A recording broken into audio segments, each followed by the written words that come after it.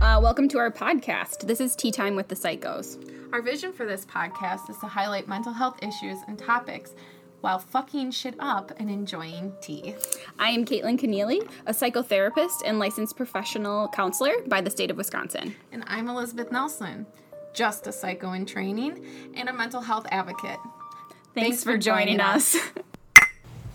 Hello. All right, this one is a mini episode. Yes. So this is how we're going to start out. We're going to talk about books a little bit. I am currently writing a book. Yes. Super excited we're excited to share that with you too, and what's going to be coming of that. Yes. And hopefully, if everything goes according to my plans, end of this year, beginning of next year. Yeah. So that's pretty cool. Yes, it's exciting. But what we want to talk about today, and we want you to let us know some of your favorite books. What has inspired you? And we could probably make 62 of these mini episodes, but we are going to start with one. Yes. And I will probably say, and I will tell everybody this, my ultimate favorite book, are you ready for it? Yes. Is The Very Hungry Caterpillar. Well, so I was trying to think of what my ultimate favorite book is, and it's back in middle school. And now it's something, I'm not going to remember it, but yeah. Sure. So there's an ultimate favorite. Yep. Yes. Yeah. Eat along the way. It's always been truly inspiring. So I know it feels like a children's book, but I feel like it's a freaking classic. Yes. We would love to know what your classic one is, and then we also picked a few books to talk about. So which, since I went first, where are you at? Well, one of my favorite books is The Four Agreements. Ooh. I think second favorite, like maybe life-changing, possibly. It's a very good book. If you haven't read that one, I feel like that's a classic to just keep. It's a short read, and every time you read it, you're just reminded, like, oh fuck yeah, I'm supposed to be doing these things. Yes. Yes. So it's a nice, short, sweet, and to the point, and can kind of bring you back to center. So that is a really good one. Yeah. What about you?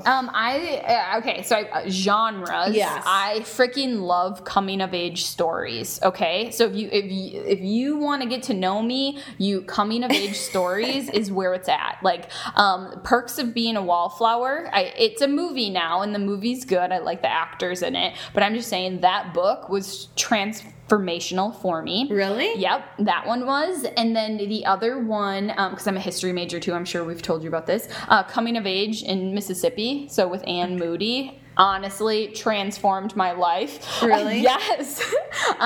So yeah, that is a little bit about the genre. Do you have a specific genre? I'm a self-help book reader. So, I mean, not everyone's into that, but I think it's because I have a hard time with, like, unreality. I don't know, like reading it, but I know that there have been some suspenseful books, because there's one where my friends and I tried to start a virtual book club way back when, because we all lived in different cities. Yeah. And that was the book I was trying to search and find that cover for. And so that one was very, what are they, nonfiction when they're not reality?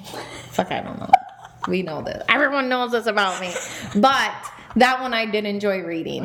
Yes, and I you think, are correct. You got that right. So there's that. Yeah.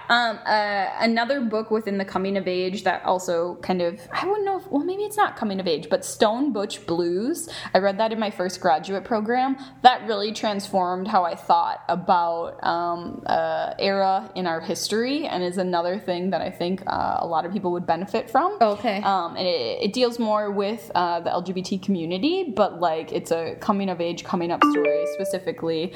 So I recommend that. A different genre. Oh yeah, I'm a huge Louise Hay. Okay, what does she write? So she's the one that mirror work. Yes, the 21-day mirror work.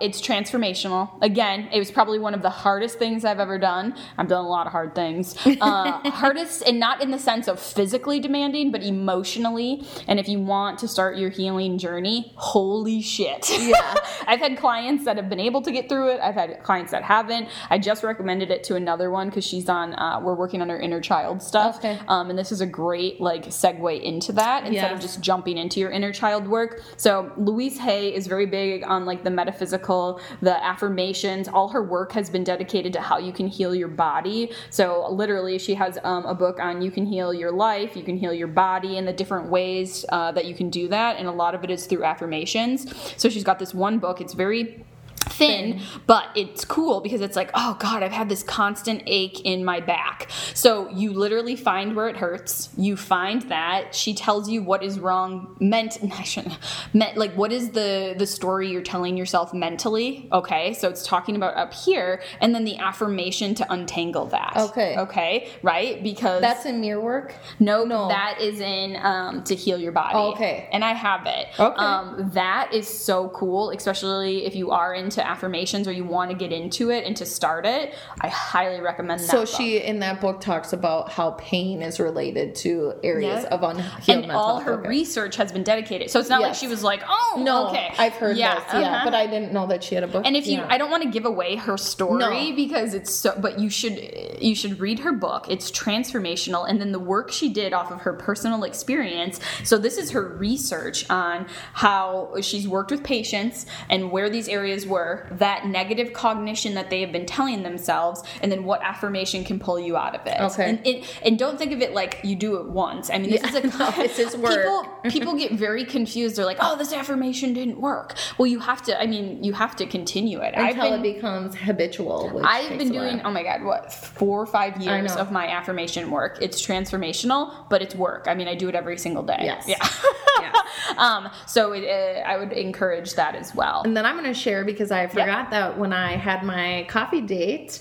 with one of our listeners, she shared some books. So How to Do the Work by Dr. Nicole LaPera, who's the holistic psychologist, and then Into the Wild, which is Shadow Work Journal to Reclaim Your Wholeness. So those are some of hers too. And they are very good as well. As you, again, it's all going to start with you. And if you're into the transformation or you're even close to wanting to dabble in it, number one, I'm going to recommend my book. Yes. But it's not out yet. So in the meantime. So in the meantime, we've got all these other ones. In a positive way. Yes. But absolutely, please share with us what your books are. And then we can share them with other people, because this is how we get the conversation going. And then we will just go from there. Yeah. Is there any... Well, I mean, I was just going to say that, like, I have like 10 books that I've started, so I think you should finish books first, okay. But I will tell you this. I've had other patients, and clearly Liz, I start a lot of books. And so for me, I like to start it, I like to get into it, and then I start another one. I know. And so I don't feel like there's any shame in it. I'm not the person that's going to sit down and read the whole thing at once, because I was in graduate school twice, and I had to do that, and now I rebel against that.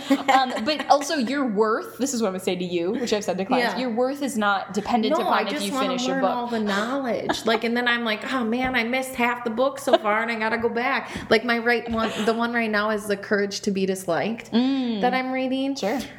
You should finish that one. I should, but I feel so lost because it's so, like, you got to stay committed and focused to this, because it's like a dialogue that goes back and forth, and I'm like, shit, I haven't read it for like 2 months, and what was all this stuff before? Yeah. So I got to pick and choose.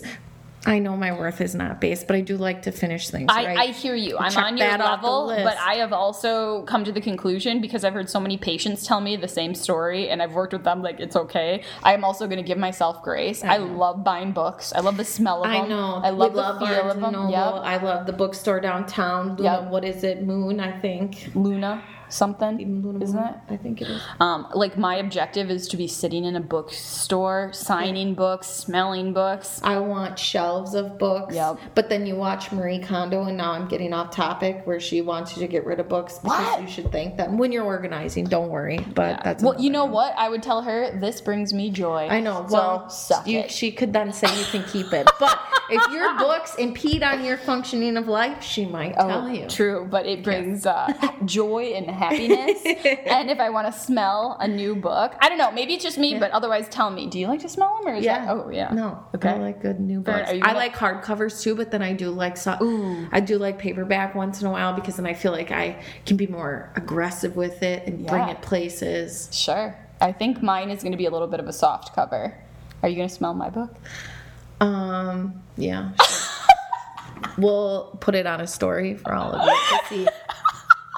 Liz gets the first sniff. I get the first sniff. Awesome. All right. Well, thanks for listening. Tell us what your books are and drink some chai tea with your books. Yes. We appreciate you taking the time to listen to us and hope that you learned a few things. The importance of mental health issues continues to grow, and we hope we shed some light on topics that are important to you while also fucking some shit up. All right, let us know what topics you would want to learn more about and email us at teatimepsycho@gmail.com. Again, that's teatimepsycho@gmail.com. Thank you.